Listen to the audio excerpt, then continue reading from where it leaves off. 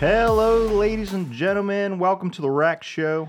I am your host today. Excuse me, Frank Horvath. Joining in the studio is Tim Kelly. Tim, say hi. Hey, everyone. All right. So we have an exciting new show for you guys. We're going to be talking about all things self-defense, right? Yep. Personal self-defense for your family, things to think about, things to consider. Really, we want to help educate our community, and one of the avenues we're going to be doing that is through radio, right? Through the radio waves. Right. All right. So, with this being our first show, introduction should be key. So again, my name is Frank Horvath. I'm a firearms instructor with Apache Solutions. Have a number of years of training under my belt from several firearms reputable instructors. Tom Givens being one of them. I'm a range master, master certified instructor.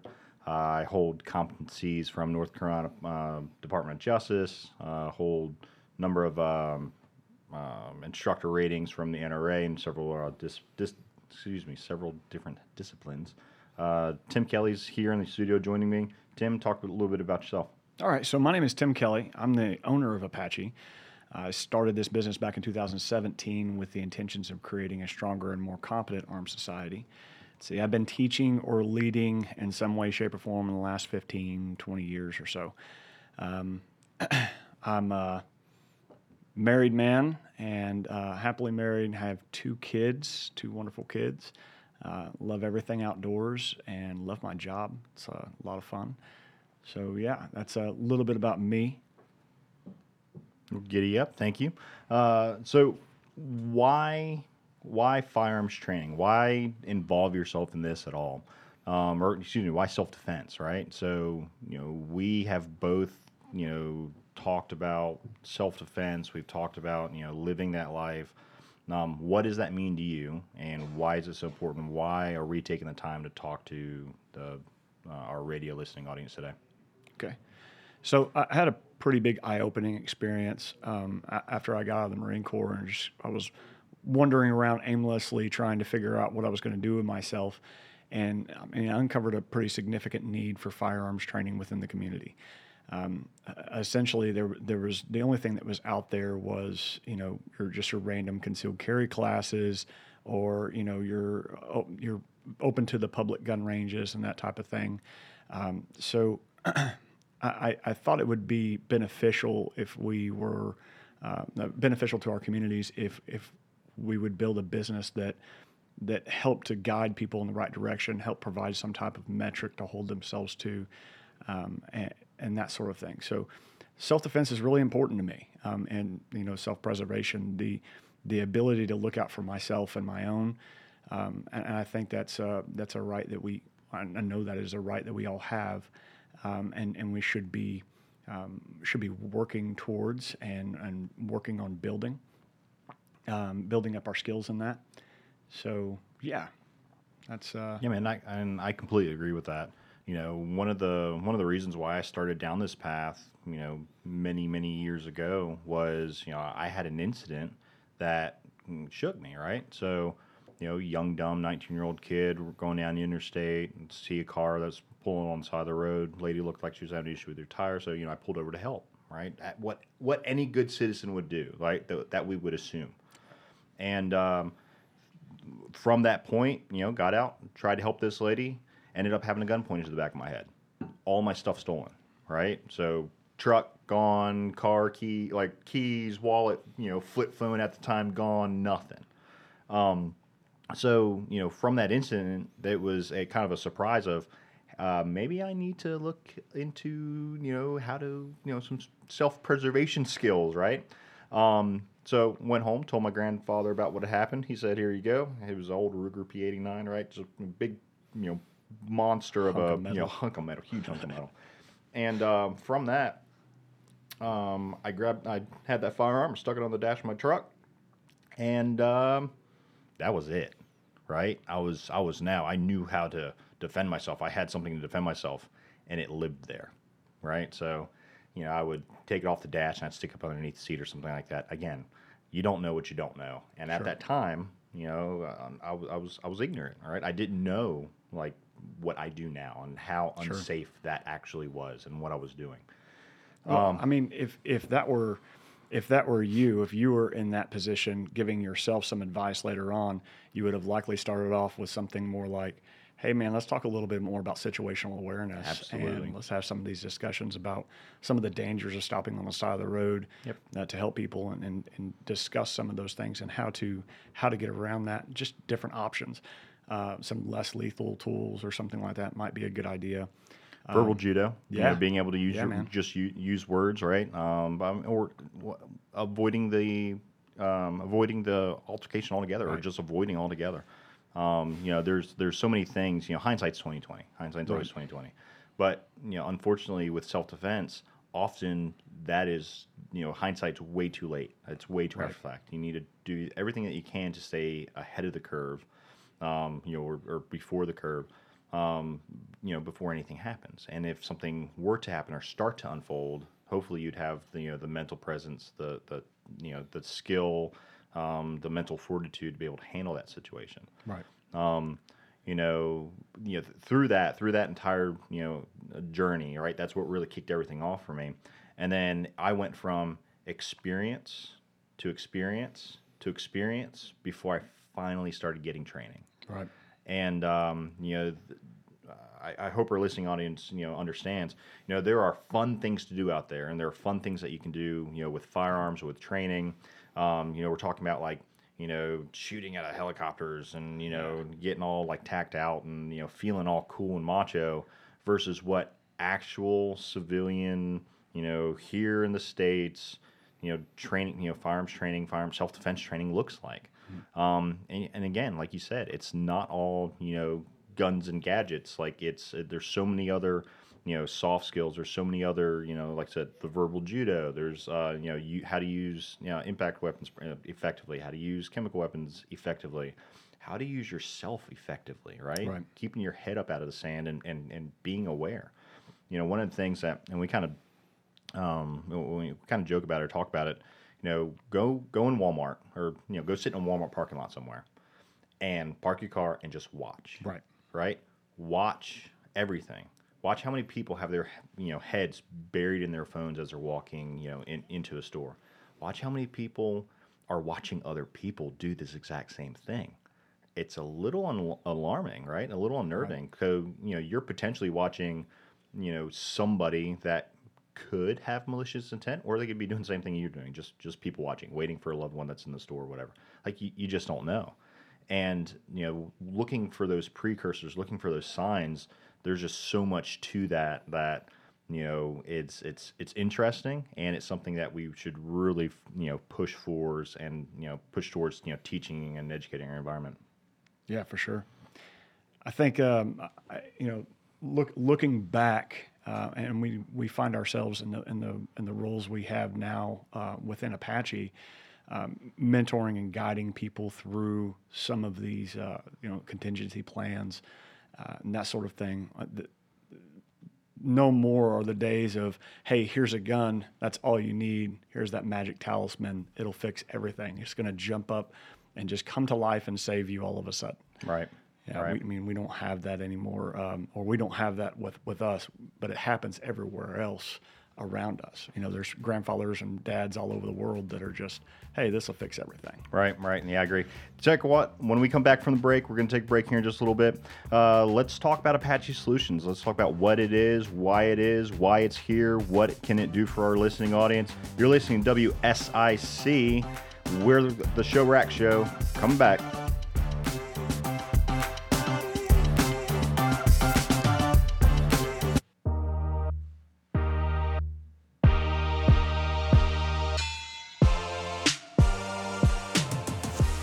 And we are back, ladies and gentlemen of the audience. Thank you for joining in with us for the Rack Show, where we talk about all things self-defense on the wonderful WSIC.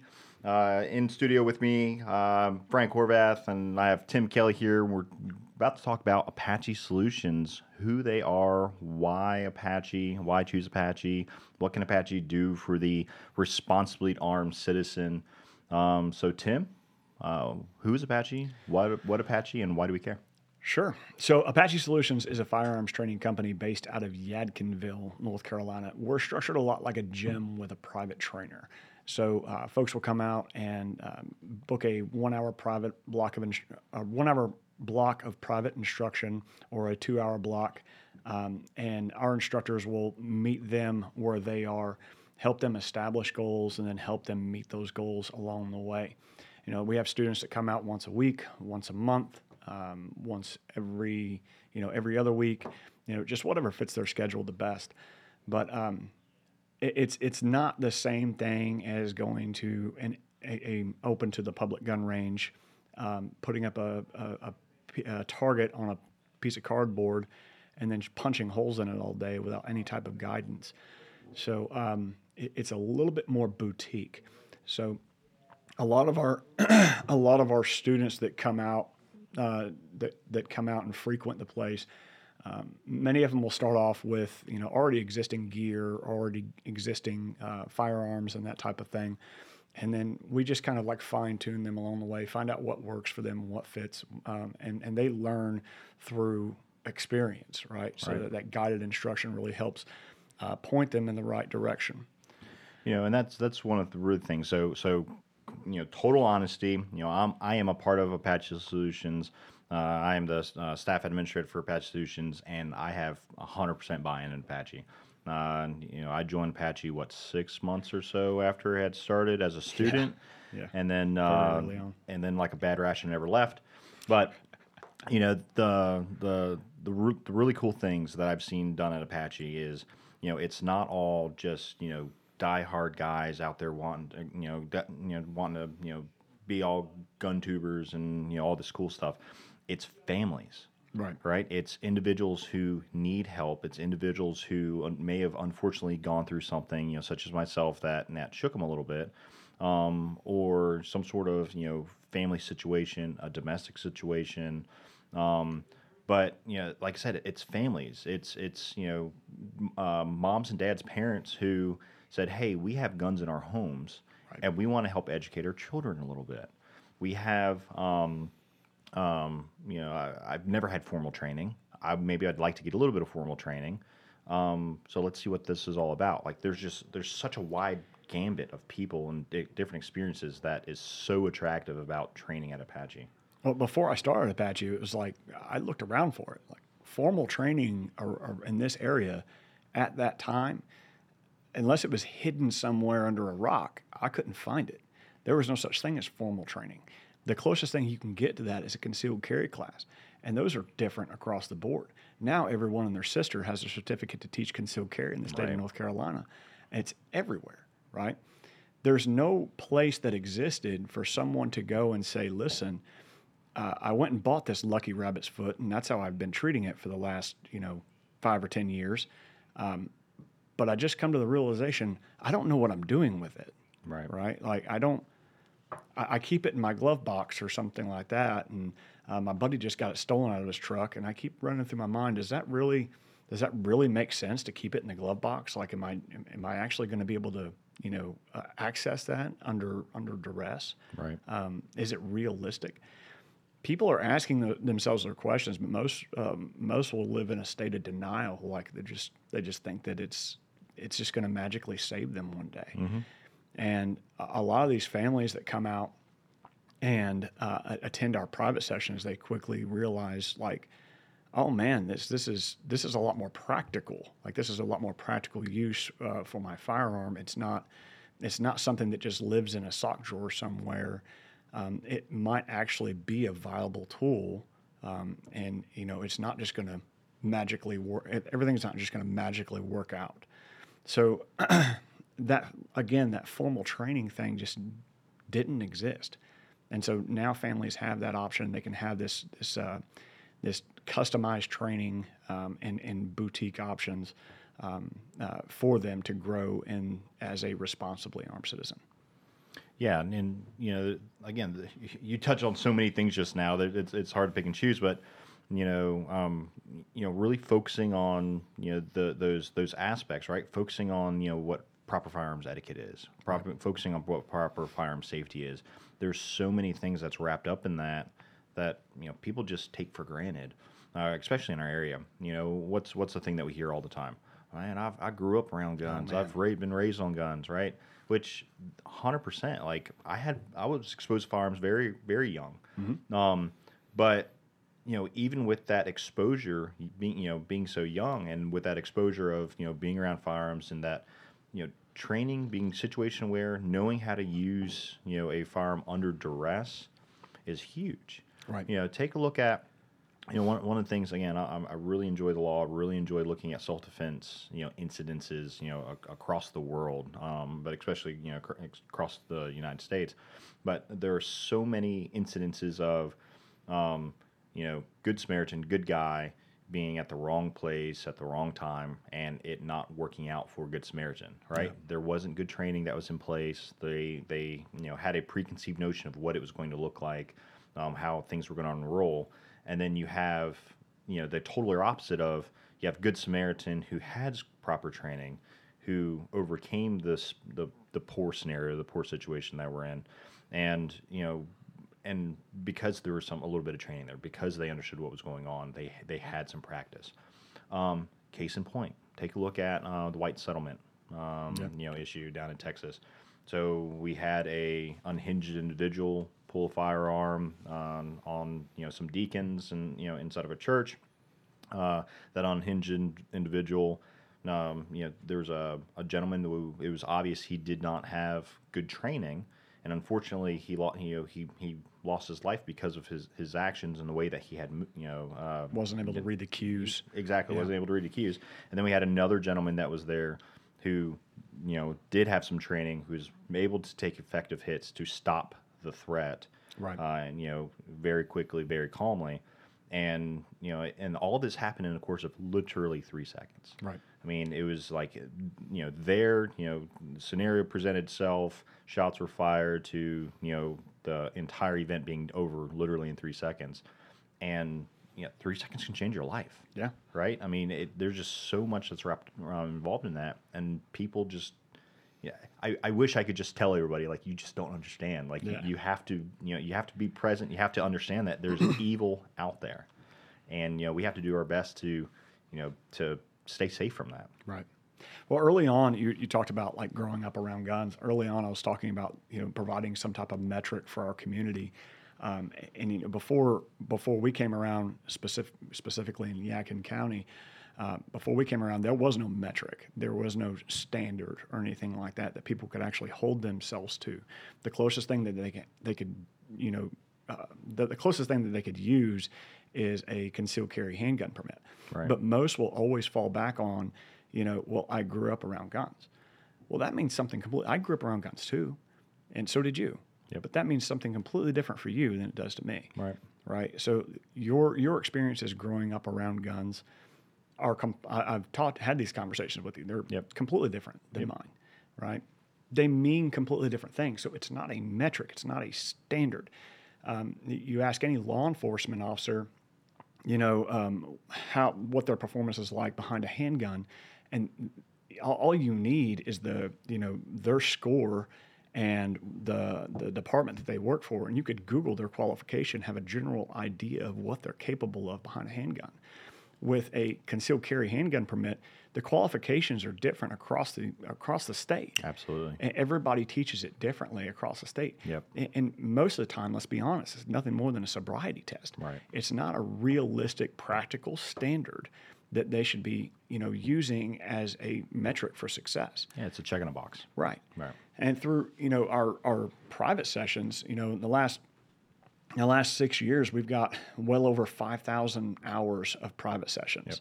Yep. We've used that as a laboratory to collect data along the way and build and develop those metrics. What is realistic for someone to be able to get educated on the subject matter, and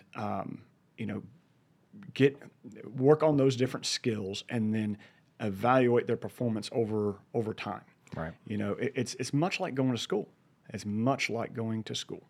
And that's one of the things that I really enjoy about Apache is it's that dojo kind of feel. Like, you can take somebody that has literally no experience to and work with them on what their goals and their objectives are, all the way from somebody who has a ton of experience and they just want to be a little faster, a little quicker, but they feel like they've plateaued. Like it's literally the gambit. We talked briefly about families. It's something that I hold very near and dear to my heart is working with kids. Right. Again, not every kid's the same. Not every kid is ready. There's a lot of things. The guardians of that kid, the parents of that kid, really need to help. Need to make that decision. Need to be intimately involved in that. But I'm not going to. I'm a father. I'm a father of three. There's no way that I can guarantee that my kids aren't going to be somewhere where they're going to be exposed to a firearm. Yeah. As a matter of fact, I know of somebody who walked into a bathroom not long ago and saw a firearm sitting in a public bathroom. Saw a firearm sitting on the very back of the stall, back of the toilet. How quickly could that have been, a child? How quickly could that have been my child that was just exposed to that? Like, what do we do? How do we handle that? And like, there's so much that's involved in that. And, educating our families, educating our kids, educating our community, again, very near and dear to our hearts, very something that, is extremely important. Amen. Again, talking about a little bit of Apache, we have something called 4 pillars, right? The 4 pillars that every responsibly armed citizen should know about. We're going to come up on a break soon, so I think as soon as we come back from the break, we're going to talk about those 4 pillars a little bit. We're going to talk about, what those are. Tim, give us a quick preview. What are the 4 pillars? So the 4 pillars are something that you need as a responsibly armed citizen, and they all revolve around quality. Quality training, quality gear, quality gunsmith, and quality representation. Fantastic. Well, Tim, thanks for sticking around. Stay with us, guys. Stay with us, listening audience. You're listening to The Rack Show on WSIC.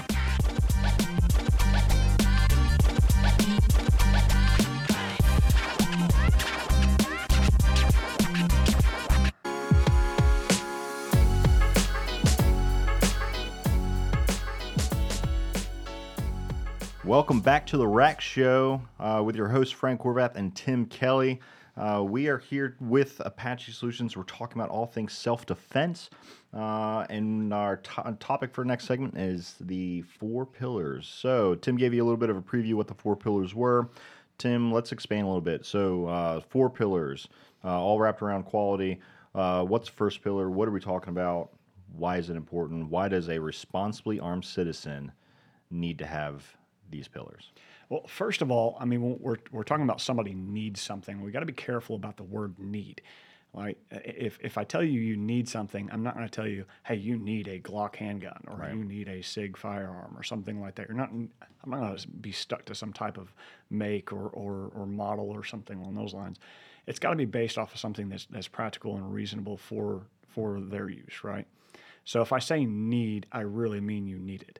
The first one's quality training, and we've just been talking about that all morning so far. So the quality training means you should be vetting your instructor. You should be vetting the company that you're taking training from, and you should be prioritizing practicality, right? So what is more practical for your everyday life, right? Not his everyday life or her everyday life, but what is more practical for you. And that's where you get the real education. I mean, if I have plans to be a doctor, right? I'm not going to go to school to be a carpenter, right? I mean, that's just because carpentry is fun, right? The same thing applies here. If you're going to carry a gun as a responsibly armed citizen, name a job, you're a mechanic or something like that, you really need to try to make that fit your everyday lifestyle. Now, there's different training that exists all across the country. There's a lot of really good quality instructors. But if you're not a part of this community, having been in those shoes, you don't know that they actually exist. Oh, yeah. Yeah, one of the things that I experience. I experience a lot of experiences, and I didn't experience a lot of like what quality training was. So like I thought I was training. That was the scary part, right? I thought that I was doing the right things. I thought that I was learning from these Delta Force ex-military guys. But woe did I know that, a lot of those experiences, I love our armed forces, right? Love our veterans, but a lot of those experiences that those teams, those guys bring back isn't applicable to civilians, right? Right. We're not running as a team, we're running as an individual, or if we're lucky, we're running with, a loved one, a spouse, somebody that has your back.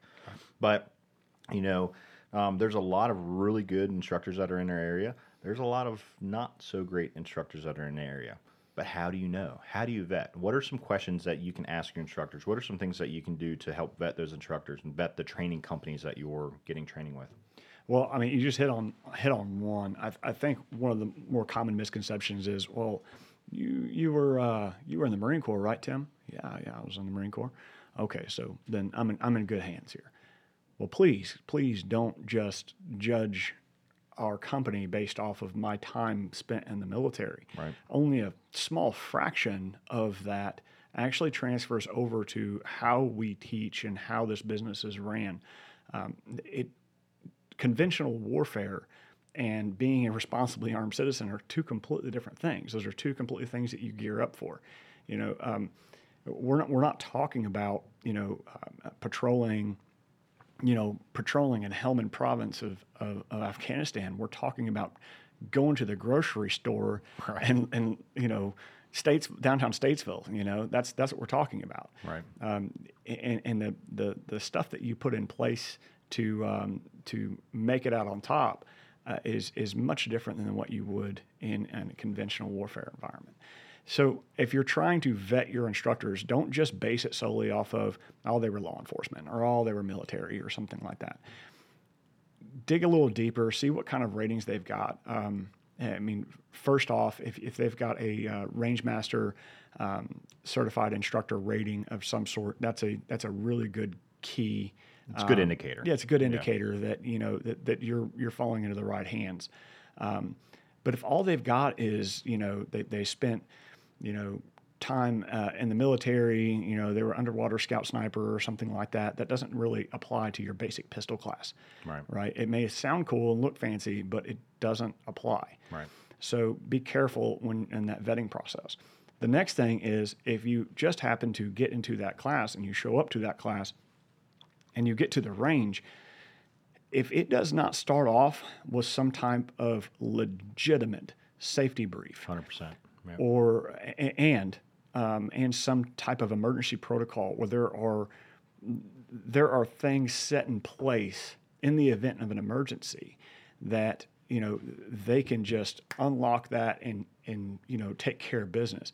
If they don't have plans put in place, why are you trusting them with your life? Right. Why are you trusting them to plan or to help you plan for your experience out in town? Yep. If they're not prepared themselves. So that's a key indicator to just leave. Yeah, so one of the things that I really enjoy, it's almost like a favorite pastime is, I'm a forever student. All right, I love learning. I love teaching. I love learning the 1,000 different ways of saying the exact same thing. Something I'm really passionate about. So because of that, I take throughout the year I'll take 5 or 6 different concealed carry classes from different area instructors, and just sit in on a class. And I'll be honest, I've straight up walked out of some of these classes because the instructor was like, all right, we're going to shoot out here and we're going to shoot at this across this field at this target. I'm like, well, where's the berm? Like, where's our safety brief? Like, where's any of this? And it was literally non-existent. Yeah. So it's one of the things where I don't even ask for my money back. I'm like, hi, I'm out. Keep the money. You're going to need it. That's seriously they're one lawsuit away from financial ruin, right. One negligent misuse of a firearm, and they're ruined. Sure. And again, and that's real. That's scary. So let's talk about quality instruction, quality instructors. What's our next pillar?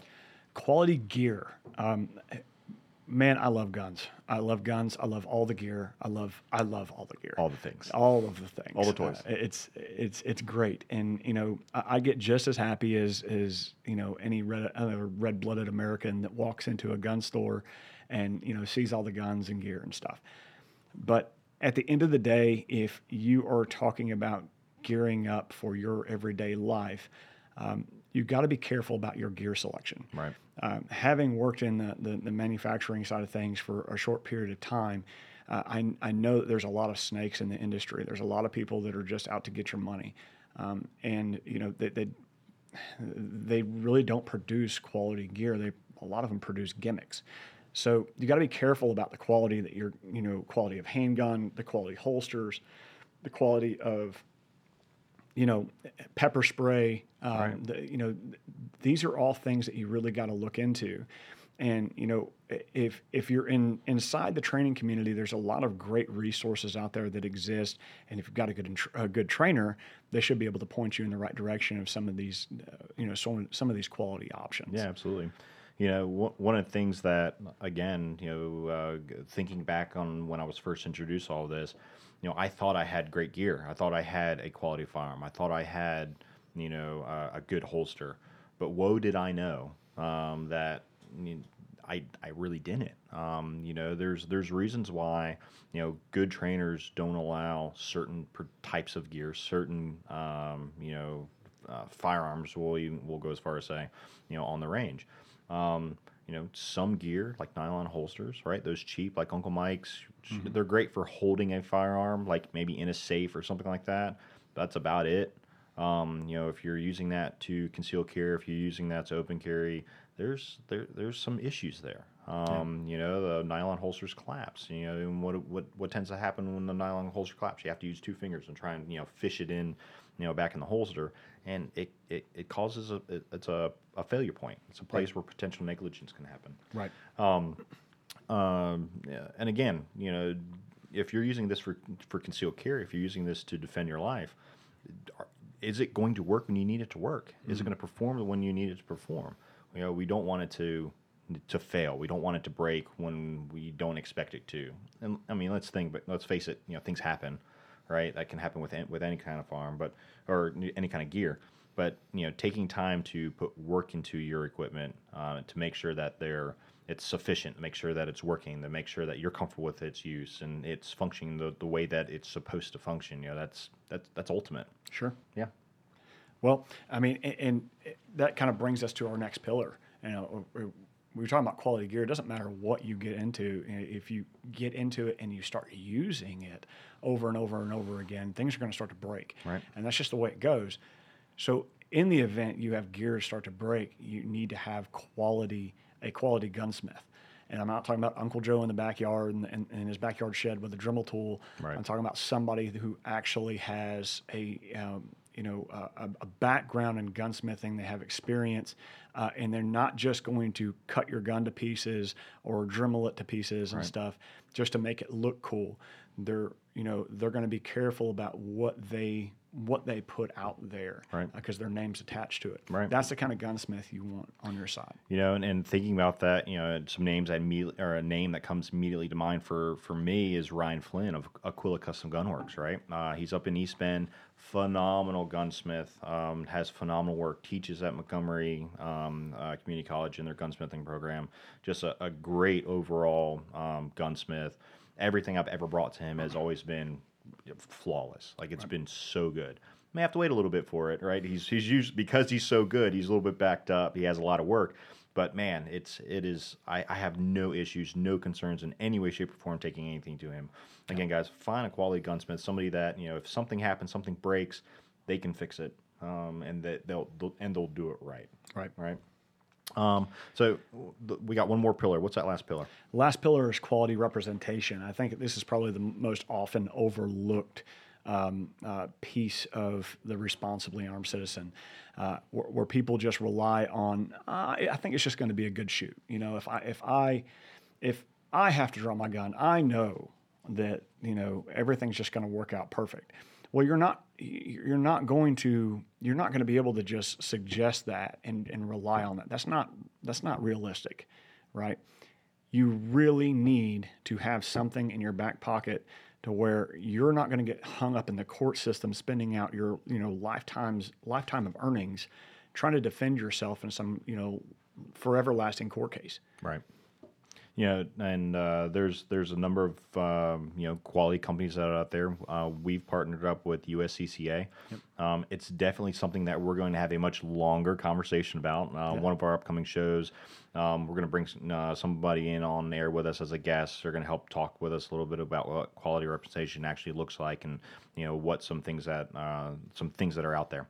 Well, ladies and gentlemen, if you're listening, thank you for listening to the Rack Show. We're going to take a break here in just a little bit. You're listening to the Rack Show on WSIC, where your news is now. We'll be right back.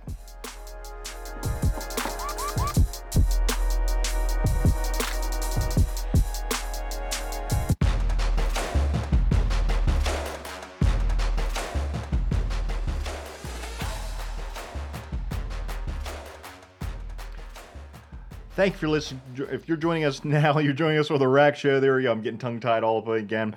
This is the Rack Show with your hosts, Frank Horvath and Tim Kelly, on the world-renowned WSIC, located here in Statesville. We are joining you from Studio B, one of the brand new studios that's at WSIC.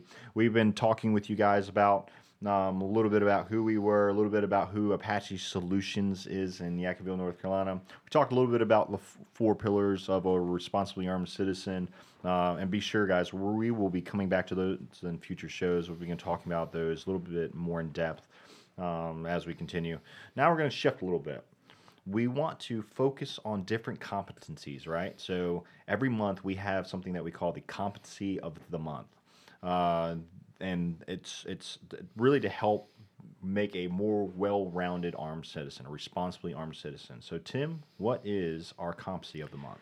So, competency of the month started off as an in-house cadre development type thing for all of our all of the folks that are instructors and upcoming instructors associated with Apache. Yeah, right? Associated with Apache.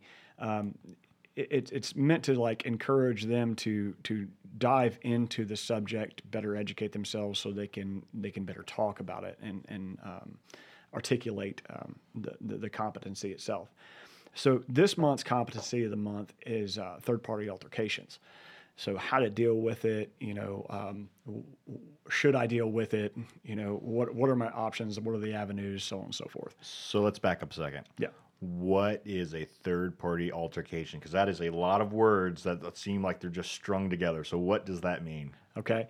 So that means, I'm trying to break this down in best layman terms I possibly can. Give me the baby speak. So if you get involved in somebody else's drama. Got it. Right? You get involved. It doesn't matter if it's a family member. It doesn't matter if it's a friend or a stranger. But it's their business, not yours, and you get involved with it. You decide you're going to intervene for their safety, and there's a lot that can go wrong with that, and it's something that I think it is commonly overlooked. Where that would never happen to me, or I would just do this, or I would just do that. It's easy to think that you're pre-gaming it, but right? It's one of the most difficult things to navigate. Right. It's one of the most difficult scenarios to navigate. Right. So let's break that down a little bit. So, should you get involved in a third-party altercation? Are there some key points to where it may be beneficial or not? Like how do we know? How do we navigate that? How do we figure that out?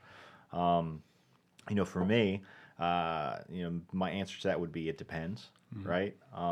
Because it always depends. It depends on my personal level of training. It depends on how I'm feeling that day. It depends on who's involved, right?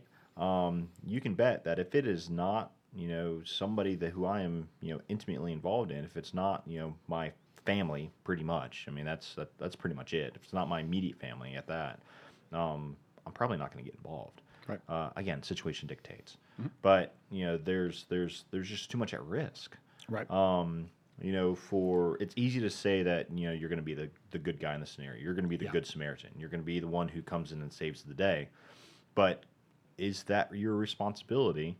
And if it goes south, which it does, I would say, greater than 2/3 of the time anyway, right? So for every 3, third-party altercations, two times out of the 3, it doesn't turn out well for the good Samaritan, the person who's intervening, right? Right. It's only that, third of the time where it does work out. And they're the ones that we hear about the heroes, but there are way more examples of the latter, way more, or excuse me, of the sooner, way more examples of it not turning out well, you know, for the the good Samaritan, the person who's involving himself into this third party altercation. For sure.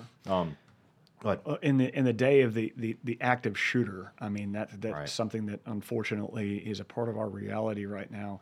You know, you hear a lot of folks that make up these plans in their head, and like they have this idea of how they're going to handle something like that should they ever come across. Oh, I carry a truck gun. Why? Is that your mission? Is that what you're going after? Do you have an end goal? And that's something we ask in a lot of our classes, especially like our AEDC class, the interactive concepts. So what is that? What is AEDC? AEDC is advancing everyday carry. Okay. So we have two different components to that. We have skill acquisition, where you focus on the technical skills that are involved, some of the more critical technical skills that are most likely to be involved in a self-defense application. Okay.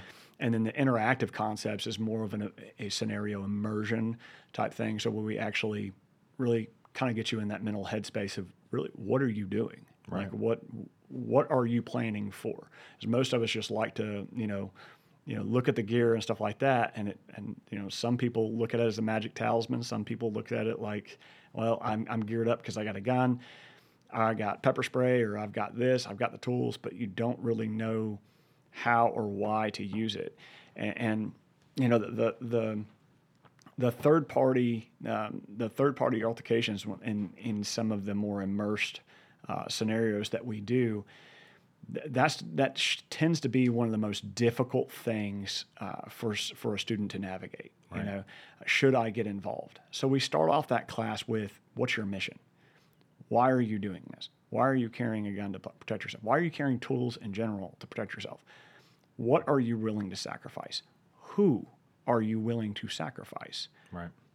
These are all questions that we should be asking ourselves as responsibly armed citizens, because if we don't have that already mapped out in our heads, we're going to have to make the decision right then and there in the moment. Right. And that is generally where emotions are involved. Right. And if we make our decisions based off of emotions, we're more likely to screw up and make a mistake. And if you're interested in finding out whether or not that's actual, like that's a problem for you, then get into some type of scenario-based training. Get in with us, or get in with ShivWorks. Absolutely, yeah. Craig Deluxe with ShivWorks, yeah. Phenomenal. Get in with that class, his ECQC class, Extreme Close Quarters. Get into that class, and you'll see just what I'm talking about how making decisions based off of just pure emotions can really, really get you into a lot of trouble. Yeah. And I think where the third party thing is, like, give you just an example, right? You have no idea who the couple is, but you're a man, you stumble upon a man and a woman having some type of domestic dispute outside in the parking lot of a restaurant or something like that. Right. They're fighting, arguing, yelling, and pushing and stuff like that, and he hauls off and hit her. Are you going to get involved? How are you going to get involved? Yeah, how? Right. I mean, there's so many different options that you have, and of course, none of us want to watch some innocent person get beat on, right? Especially if it's someone that can seriously overpower the other individual. We don't want to sit back and watch that, right? A lot of us would want to do something about it.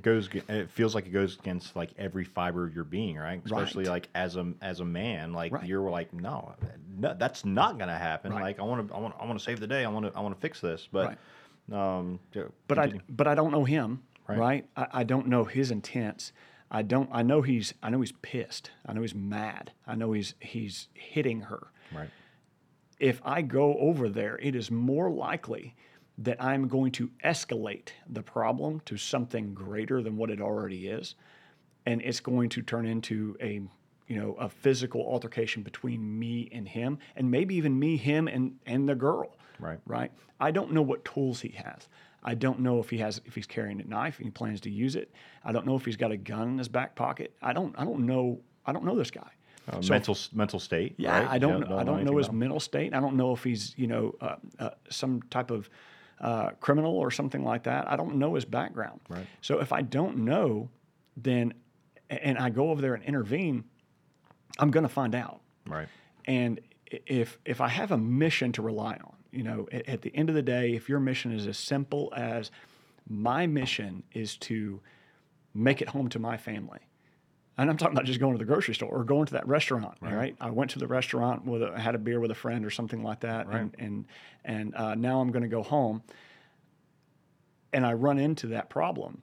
At the end of the day, my mission is to make it home to my family, to my wife and my 2 children.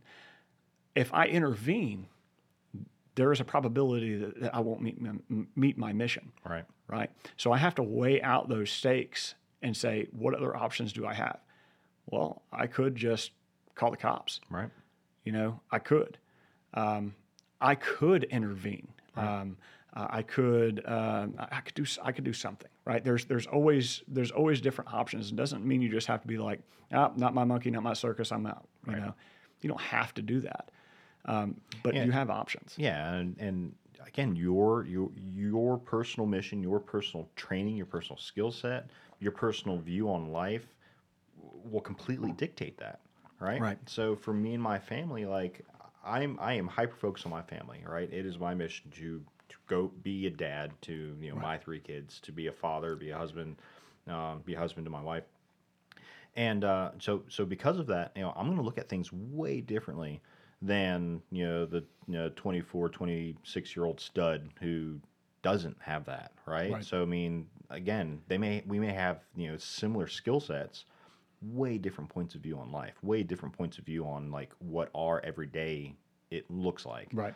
And what our mission set is, right? What our goals are. So yeah, 100%. Hey guys, we're coming up on the last 60 seconds. Tim, what's the key points, right? What do we need to know? What do we look forward to next? Well, to summarize the third-party altercations thing, it get away from using the word "I'm a sheepdog," right? Right. Get rid of that. Get that out of your vocabulary and rethink the reason why you're carrying a gun. You're not nature's protector, right? You're not out there saving the day. So rethink that. What we got to look forward to moving up are more conversations like this, like what we've had. I'm really interested in hearing what our listeners and our viewers would like for us to discuss. But I think episode 2 has firearm safety and etiquette is something we were going to be diving pretty deep into. All right, fantastic. Well, listeners, thank you for joining us for our inaugural showing of the Rack Show on WSIC. Join us every Saturday at 1 o'clock. We'll see you next week. Bam.